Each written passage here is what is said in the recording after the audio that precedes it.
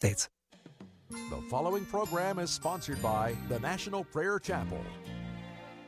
You're listening to an encore presentation of Pilgrim's Progress.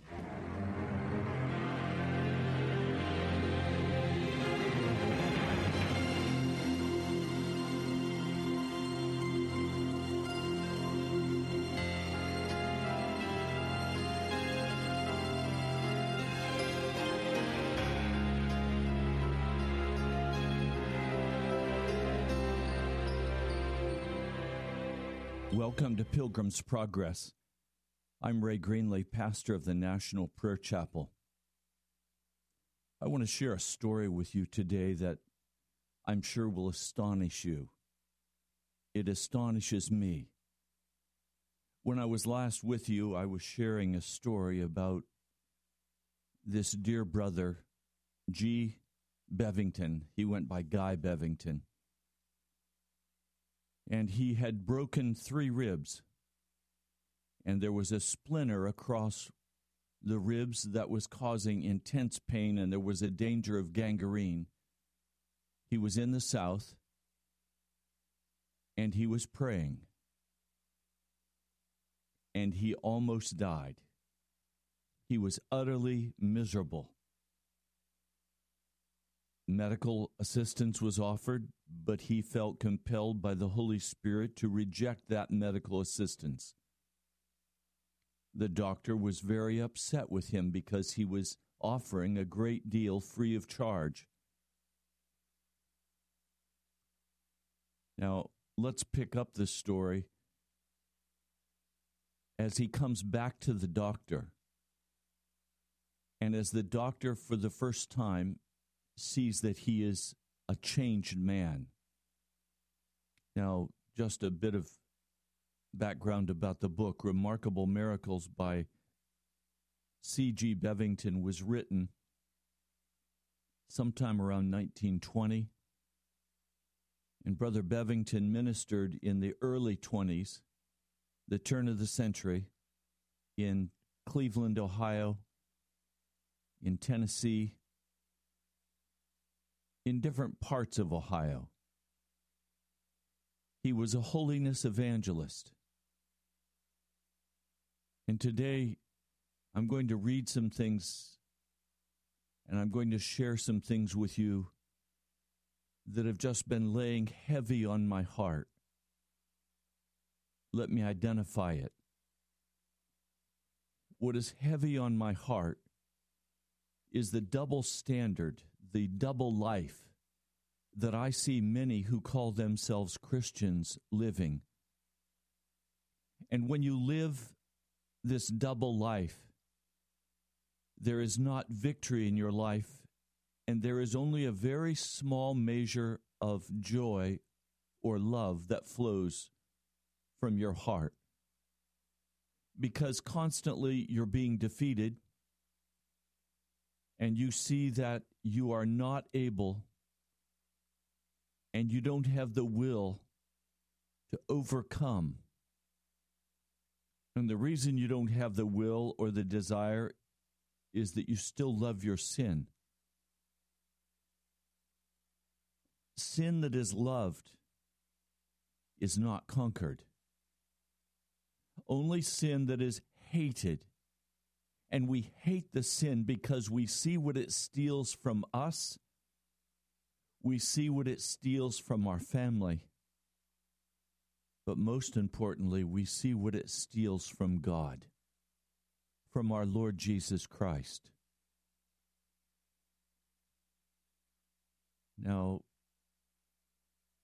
a man will decide that he would like to have his family enjoy the television, and so he'll bring cable into the family. Or he would like the family to be able to enjoy good movies, and so he'll sign up for Netflix or some other program. He sees that he would like his family to have the opportunity to do a wide variety of things, a number of different things, all of which will compromise him all of which will cast him down, all of which will draw his family into worldliness. The heart of the issue is not that he wants his family to enjoy it. The heart of the issue is that he's living a double life, or she is living a double life. And so quickly, their faith becomes simply religion. Religion, you know, is simply going by the rituals. You'll go to church, you'll give some tithes and offerings, you might even help do something in the church, you might volunteer for some activity in the church. But that's not where your heart really is. Your heart is with the football game, or your heart is with television show, the entertainment, with the video game, or your heart is really in the money, security, being able to drive that new car, being able to have people look at you when you drive your hot new car down the road. The self-life is alive and thriving in the person who lives in religion. I have to tell you the truth. I hate religion. I hate religion because it's false. It offers no salvation. All religions are going to end up leading you to the same place, the judgment bar of God. And at the judgment bar of God, you will need to make the confession that Jesus is Lord, but then it will be too late. It will be too late. The prisoner who goes before the judge and confesses, "Yes, sir, I'm guilty," the judge then sentences him, sends him off to prison, or sends him out to be executed. It's too late then. So as I share this material with you today, listen carefully to the story. I'm going to begin now with his going to the doctor's office after he has been healed. Finally calming down and becoming somewhat normal as I adjusted to the change, that is, to the healing, I thought I should let the doctor know what had happened. I went to his office and took a seat and waited for him. When he came to the door, I spoke to him, but he just grunted at me. He had been insulted, and the old man in him was making a fine display of what he felt on the inside.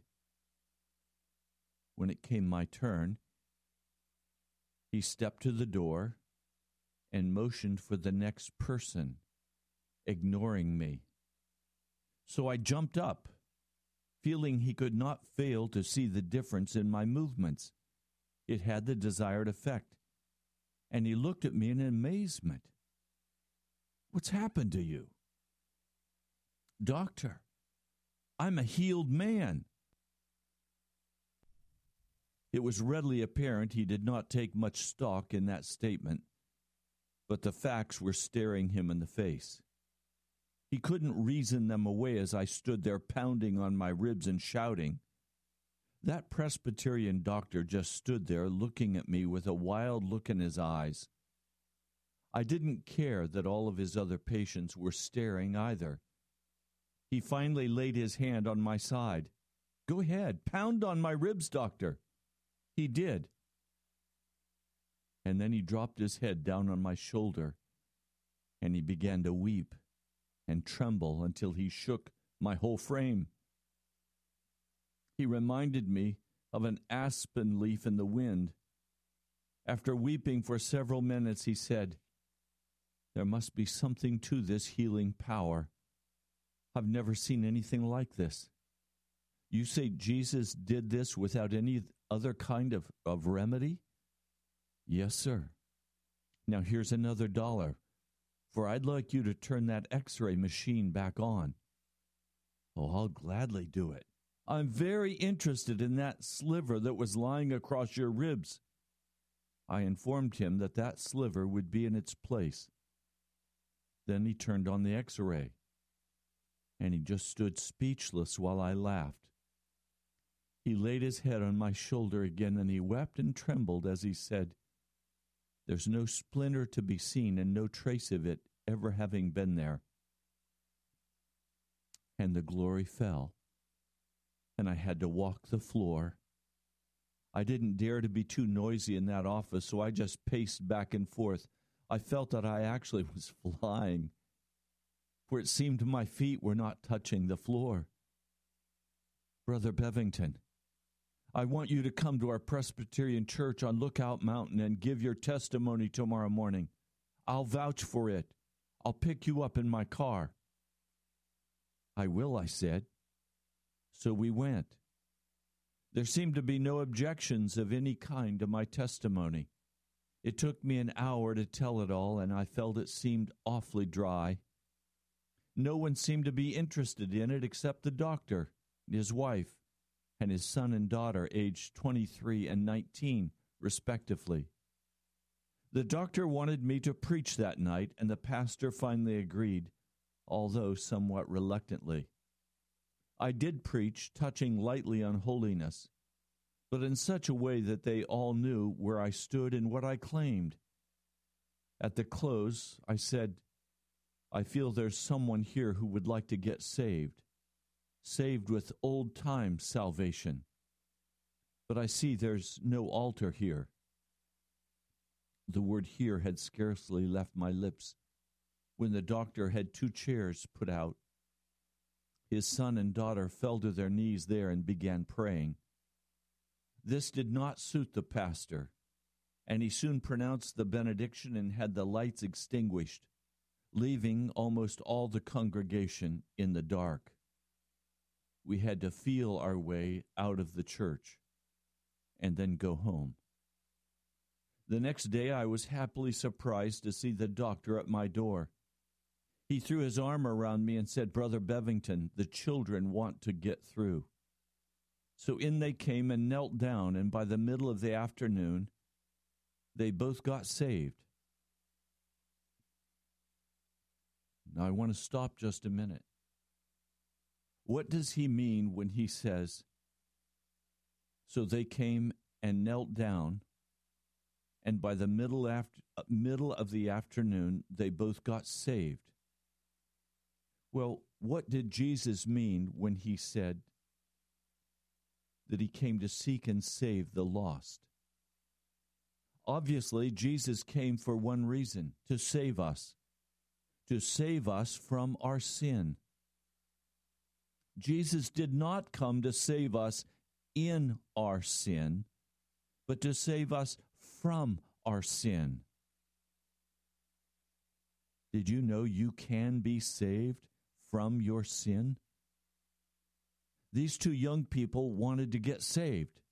Well, what did they want? They wanted the power of sin broken in their lives.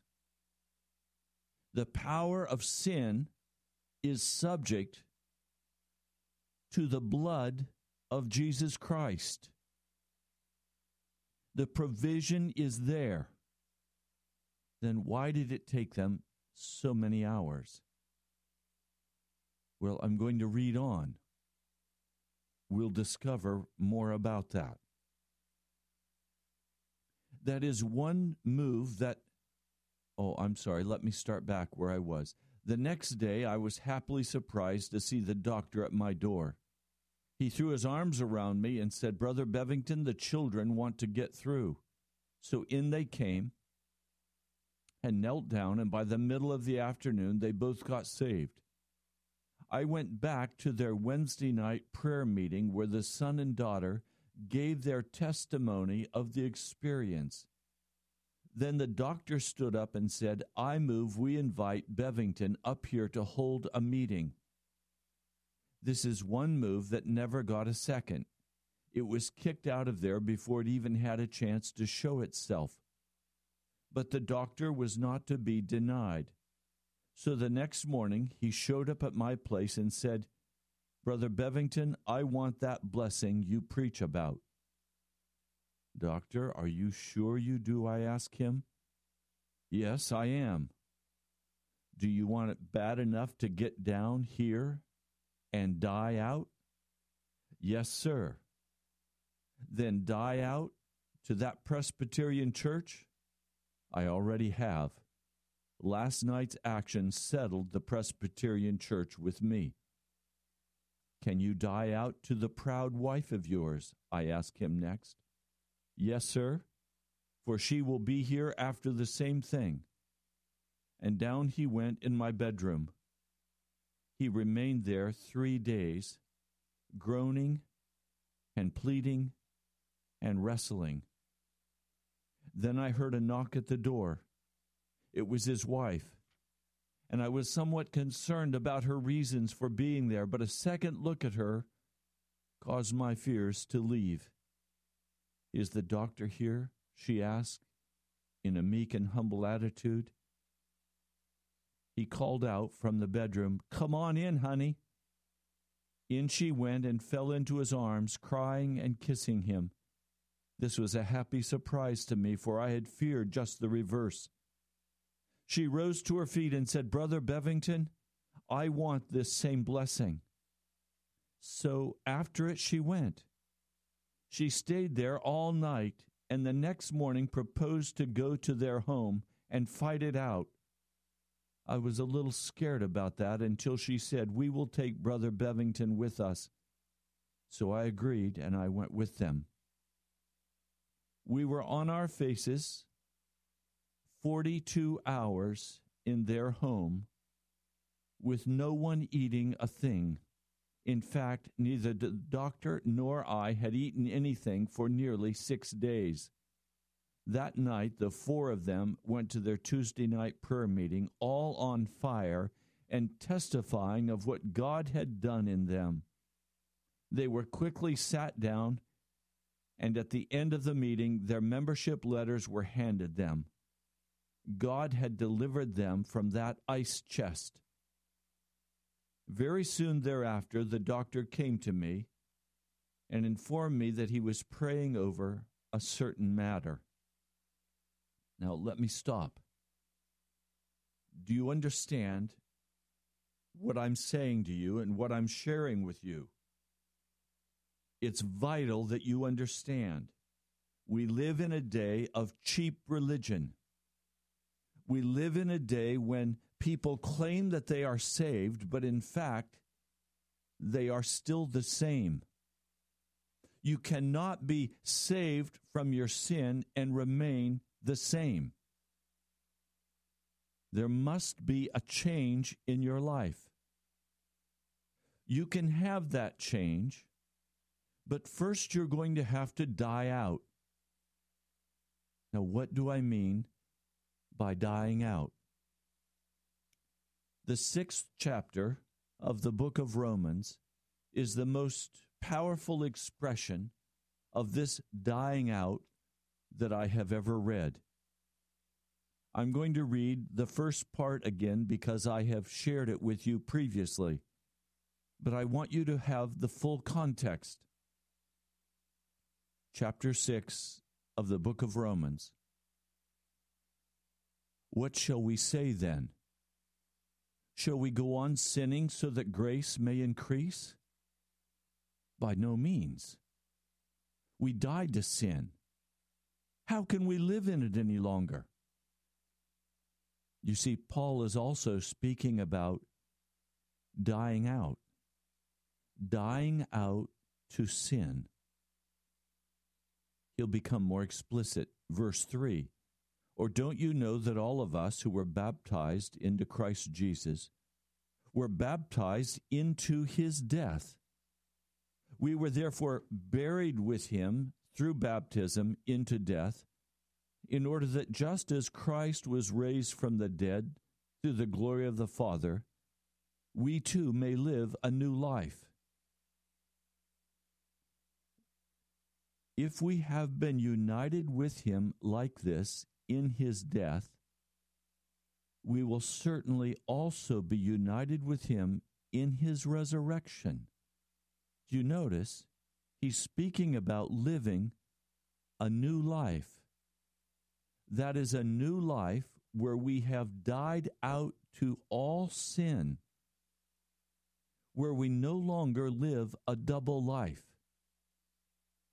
where we don't go to church and pretend one thing and go home and be another thing. As I shared with you, one dear sister spoke with us about her boss.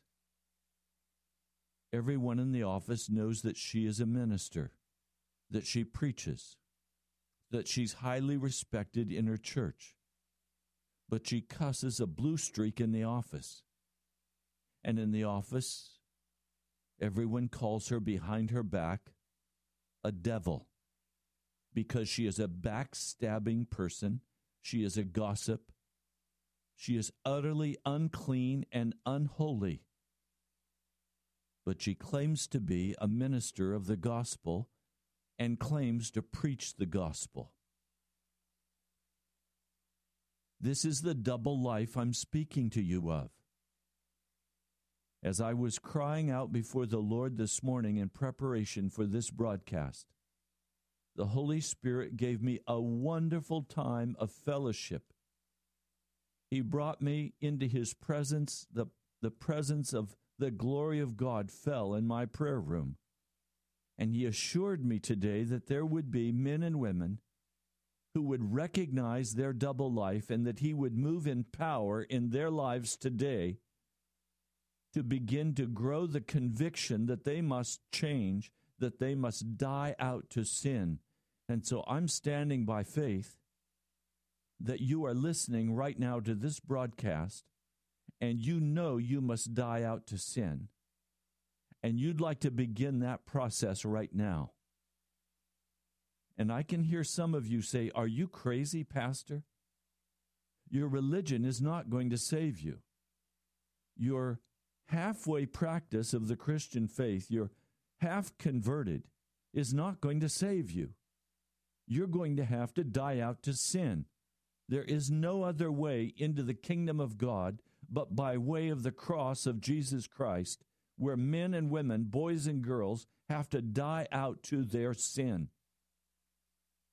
Now, if you were told that you can be saved without dying out to your sin, if you were told that you could be saved by simply saying, "I accept Jesus Christ as my Lord and Savior," you have been lied to.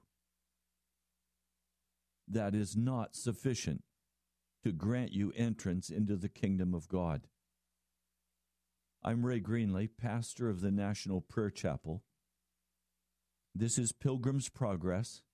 This is the place where we spend our entire time talking about this journey that we're on, this road, this way, this path from the city of destruction as we make our way to the celestial city. There are many hardships, there are many difficulties, but there are also many joys. There are many pleasures in Jesus Christ that He will bring into our lives. Is there sorrow? Yes. There are sorrow and tears on this path. But there is also praise, delight, freedom, liberty. There is the absolute healing of our spirits, and there is total deliverance from all bondage. Now, some of you are in bondage to your television. Some of you are in bondage to your entertainment at the movies or some other pleasant place. You go to the club or you go to the lounge. You go to different places and there you find comfort. Literally, the scriptures call that kissing the feet of Satan. That is bowing down at the altar of the devil and worshiping him. Some of you love violence. You love the violent video games. That's worshiping at the altar of Satan. That's kissing his feet. This is the double life I'm trying to speak with you about.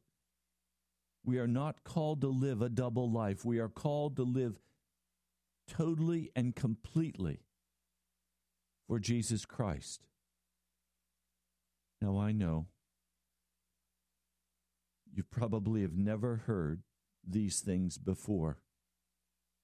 I was frankly greatly encouraged by a dear sister who wrote to me last week 2 beautiful letters, both of them overflowing with simple elegance and joy about the life in Christ, being totally and completely free right now, walking in Jesus, and the joy that brought to her heart. I testify also that this is how I live, that this is the joy of living without any uncleanness in your heart. This is the joy of being completely free from the bondage of sin, so that it no longer rises up in you and clutches at you and pulls you down into darkness. What glory to be free in Jesus Christ. Now, I know most of you have never heard this kind of teaching before. It's strange to your ears. But I know you're listening because there is something about it that keeps drawing your heart. There's almost a part of you that's saying, is it possible? Is it possible that I could be free of my sin? My brother, my sister, you can be free of your sin. But it means you have to die out. Now, this precious couple goes into Brother Bevington's house, and they get on their knees, and they begin to die out. Well, what do I mean? Let me be very specific so that there is no misunderstanding here. When we go before the Lord and we begin to acknowledge Him as our King, when we go before the Lord and we ask that His will be done in our lives, even as His will is done here in heaven, and we ask for that will to be done here on earth, but specifically in our lives, as we begin to pray this way. And this is the way I always pray. I pray through the Lord's Prayer. As I glorify Him and as I begin to ask that His will would be done in my life as it's done in heaven. If there is any sin in my heart, it begins to come up between the Lord and myself. Now, whatever these issues are, it could be the love of violence. I don't know what the issue is. It could be darkness that dwells in your spirit. I don't know what the issue is. It could be bitterness. It could be unforgiveness. It could be something in your heart that is hard, angry. Whatever that issue is, it could be sexual uncleanness.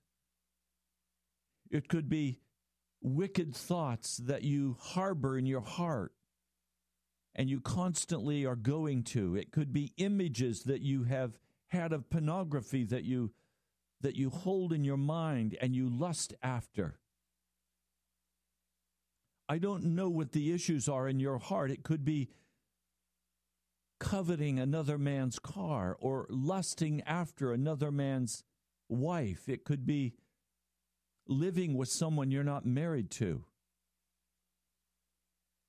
I don't know what the sin is, but all of this sin has to be brought one by one into the presence of God. It has to be brought into the presence of Jesus.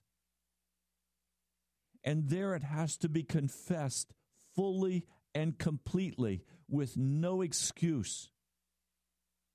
None of us are victims. And you understand, as I begin to pray, and I always pray out loud. Now, you may be able to pray silently, but my experience is, and I'm not teaching Scripture now, I'm teaching experience. There is a passage of Scripture that indicates that Jesus cried out with loud cries and tears, and because of his humble submission, he was heard by God. He wasn't heard because of his loud cries. He was heard because of his humble submission. But what I want you to hear today is that as we come into the presence of God, there is something in our heart that needs to say things out loud so that they become more real for us. And as we come into the presence of the Lord and we confess these things out loud, we're more able to see them in all of their ugliness. And as we confess these things aloud before God, and we fully get to the heart of it, He'll lead us then to examine even what is the root of this sin. When did this sin begin to enter into my life? What prompted the entrance of this sin? What was I grabbing for that caused me to say yes to this sin in my heart? And as I confess these things before God, I finally come to a place where there is rising up in my heart a hatred for this thing. For I see how it stands before me, and it stands between my heart and Jesus. And as I recognize how this thing stands between me and the lover of my soul, as I see how it stands in my way of making progress toward the eternal city, my intensity grows and my passion increases. And I finally have to say, Lord, can I be free of this thing? And as I ask the Lord to set me free of this thing, there rises up in the soul a passion, an eager desire, prompted by the Holy Spirit, that causes me to renounce this thing, to renounce it in all of its work, to renounce it to the full depth of its roots in my soul. I renounce this thing. And finally, I cast it away from me in the name of Jesus. I cast it away in the name of Jesus. And I know in my spirit the work is done. I am changed, not by my power, not by my might. I'm changed by the presence of the Holy Spirit. I'm changed as the blood of Jesus is applied to this sin, to this wickedness, and I am forever set free of it. But that's only one area. That's only one issue. That's only one thing. And now I must move quickly on to the next and repeat the same procedure. And move on to the next and repeat the same procedure. And finally, the question will begin to come into my soul. Have I hurt anyone? Have I hurt anyone? Oh, yes. My sins have hurt people. And then I must ask the Lord, what restitution should I make? Who do I need to speak to? Who do I need to confess my sin to? I've confessed it to you, Lord, but now I have to make it right. If I've stolen, I must give back what I've stolen. If I've cut off, I have to make right the person I've cut off and reestablish. And then who has hurt me? Is there anyone that I've not forgiven? always when we begin to die out, the question comes, will you forgive those who have hurt you? Because Jesus only can forgive me as I forgive those who have hurt me, who have wronged me, who have stolen from me. Once in a while, even yet the memory of a pastor will rise up in my heart. This was a pastor who desperately wronged my family, who lied about me and about my wife and about my children. He was a man who caused great public shame to my family, and it was all based on lies. It was all based on bitterness of his own heart and arrogance of his own heart. It took me some time, but I had to go back and review everything that man did and said. I had to go back and review what he said before my church and how he utterly destroyed the whole church. One of the most beautiful congregations I've ever known. He utterly destroyed it. And then when I left,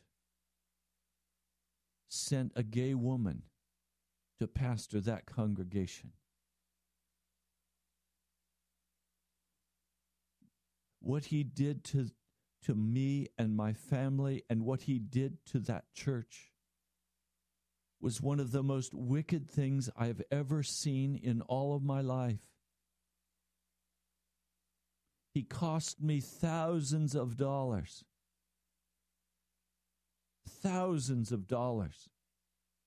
that was stolen from me and from my family. He stole my retirement. He stole everything. I've had to go back and with the Lord, with tears, walk through what this pastor did to me and did to my family and did to my precious congregation. It was then that I left denominationalism. I was a part of a holiness church denomination. I left that denomination and I wandered in the wilderness for quite some time. I could not understand the evil of this man's heart, all done in the name of Christ. He'd cost me everything that I had treasured. How could I forgive this man? Finally, the Lord brought me to a place where I knew I was fenced out of heaven and I was fenced out of the throne room of God. And I had to die out. I had to go over point by point what this man, this pastor, had done to me and to my family and to those I had loved and labored for. I had to step by step walk through everything.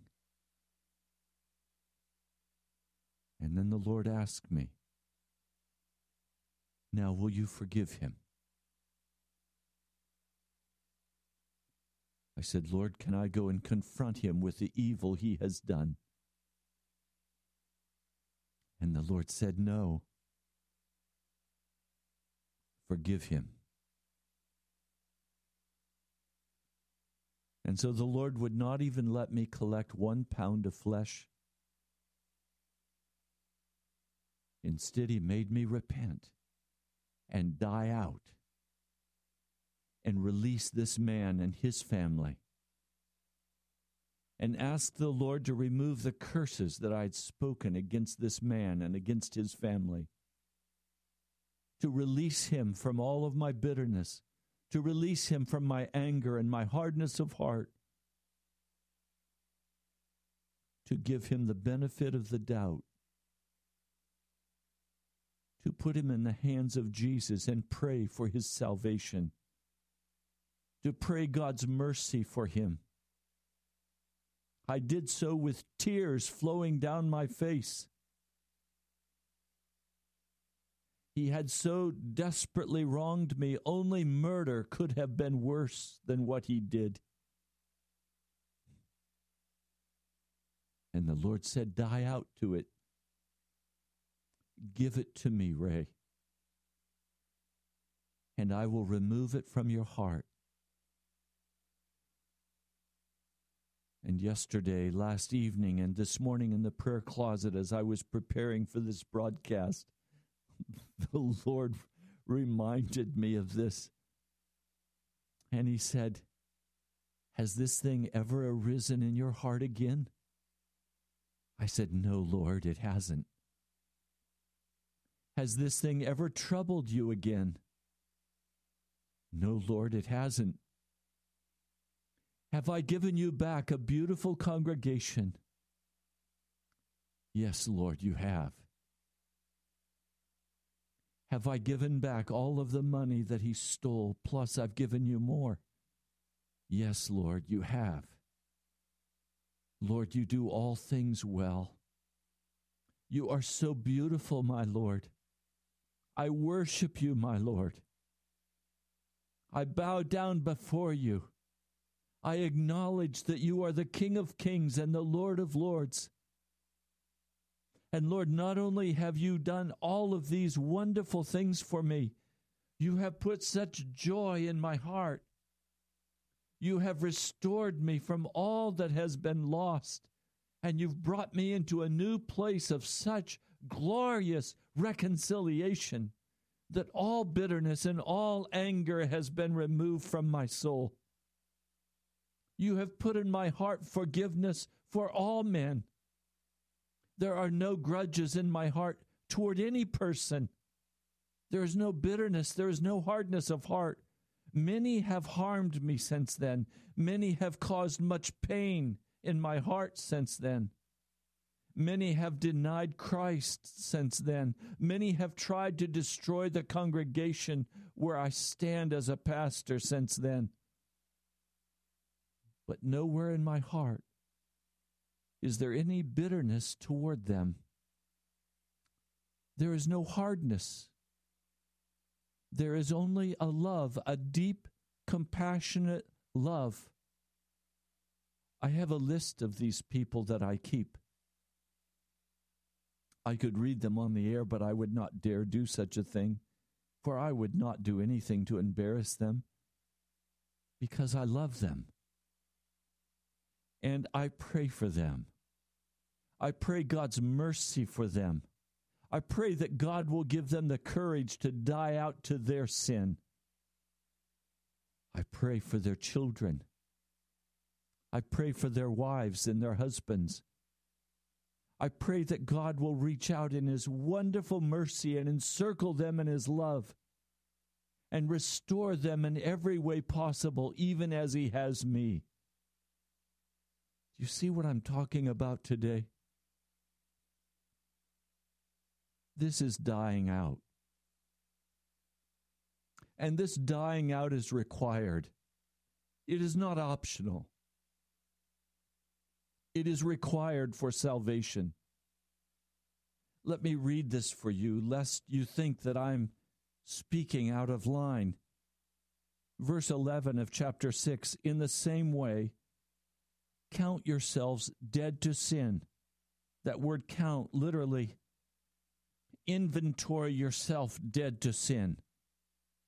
In other words, when my mother and father were with me, I was living as a child in their home. My dad was a salesperson, and he had a large inventory of goods in what he called his Raleigh room. And on New Year's Day, my mother would go together with my father, and they would inventory for tax purposes everything that was in that storeroom. Everything that was on the shelves would have to be taken off, counted, dusted, and put back on.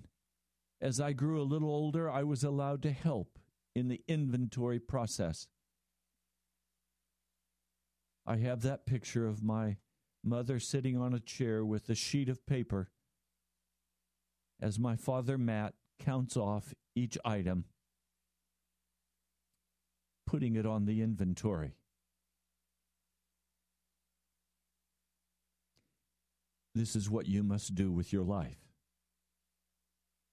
You must inventory all sin that is in your life. You must take it off the shelf. You must see where it came from. You must determine its cause. And on your knees before God, you must deal with that sin honestly. And you must allow the blood of Jesus Christ to come and wash it away. Now, some can get through very quickly because there is not very much that you have not dealt with yet. But there are some of you who are going to take 3 or 4 days or a week for this process. Now, if you're willing to engage in this process in an honest manner before the holy God of heaven, you will enter into the death of Jesus Christ, and you will then enter into the resurrection of Jesus Christ, and you will live a new life, totally given over to our Lord Jesus.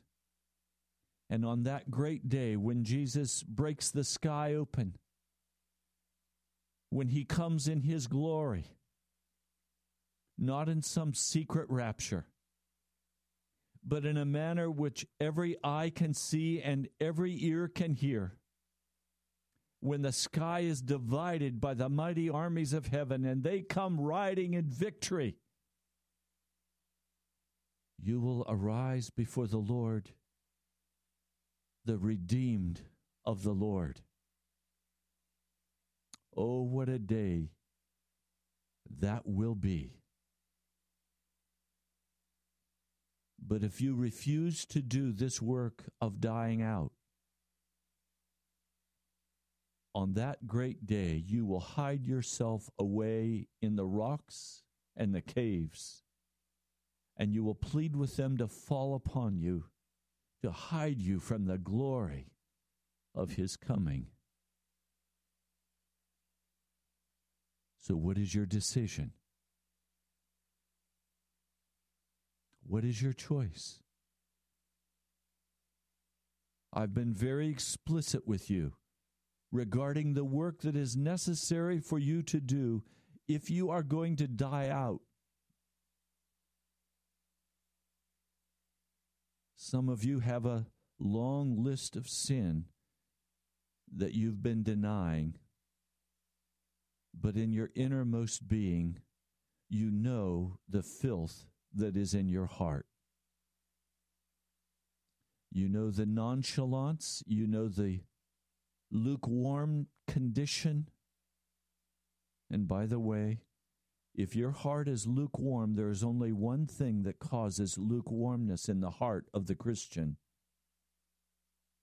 and that is pet sins that have been tucked away and held for one's own wicked enjoyment. Otherwise, you would be afire with the testimony of the deliverance of Jesus Christ in your life. Most who call themselves Christians are lukewarm to cold because they are living a double life. It is impossible to be lukewarm. It is impossible to be cold of heart when all of your sin has been renounced, when you have died out to it, and you are now living in the presence of Jesus, and his glorious favor is with you hour by hour, day by day. You cannot be cold-hearted then. You are aflame. You are afire with the glorious truth that Jesus is your Lord. And your testimony bursts forth, and it brings forth a harvest in the lives of other people. Now let me read Just a couple of verses more for you. In the same way, he's speaking here about Christ dying. I'm going to actually read that verse for you. Beginning in verse 7, anyone who has died has been freed from sin. You see that dying out and being freed from sin are synonymous. Verse 8, now if we died with Christ, we believe that we will also live with him. For we know that since Christ was raised from the dead, he cannot die again. Death no longer has mastery over him. The death he died to sin once for all, but the life he lives to God. In the same way, inventory yourselves dead to sin, but alive to God in Christ Jesus. Therefore, do not let sin reign in your mortal body so that you obey its evil desires.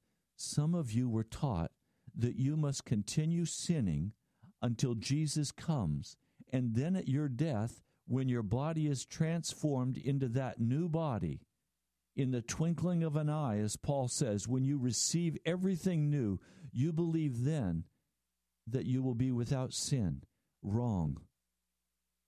Notice that Paul is speaking about now, the present, as we live in the mortal body. That is the body that will be replaced with a new body. Now let me say this. My dad used to tell me this all the time, and I didn't understand what he was saying, but I do today. He was saying, your last day on earth, you will be no different than your first day in heaven. Your last day on earth, you will be the same as your first day in heaven. Oh, not your body, because you'll have a glorious new body, but your character will be the same the last day on earth as it is the first day in heaven. And if your character is not heaven worthy, you will not go to heaven. You must measure before the mortal body dies, or you will not be brought into the kingdom of God. He says, do not offer the parts of your body to sin as instruments of wickedness, but rather offer yourselves to God as those who have been brought from death to life. Offer the parts of your body to him as instruments of righteousness, for sin shall not be your master, because you are not under the law, but under grace. I'm Ray Greenley, pastor of the National Prayer Chapel. God bless you. I'll talk to you soon. Present you blameless before the presence of his glory with great joy. With great joy. Now unto him who is able to keep you from falling and to present you blameless before the presence of his glory with great joy. With great joy. To the only God our Savior, through Jesus Christ our Lord. This is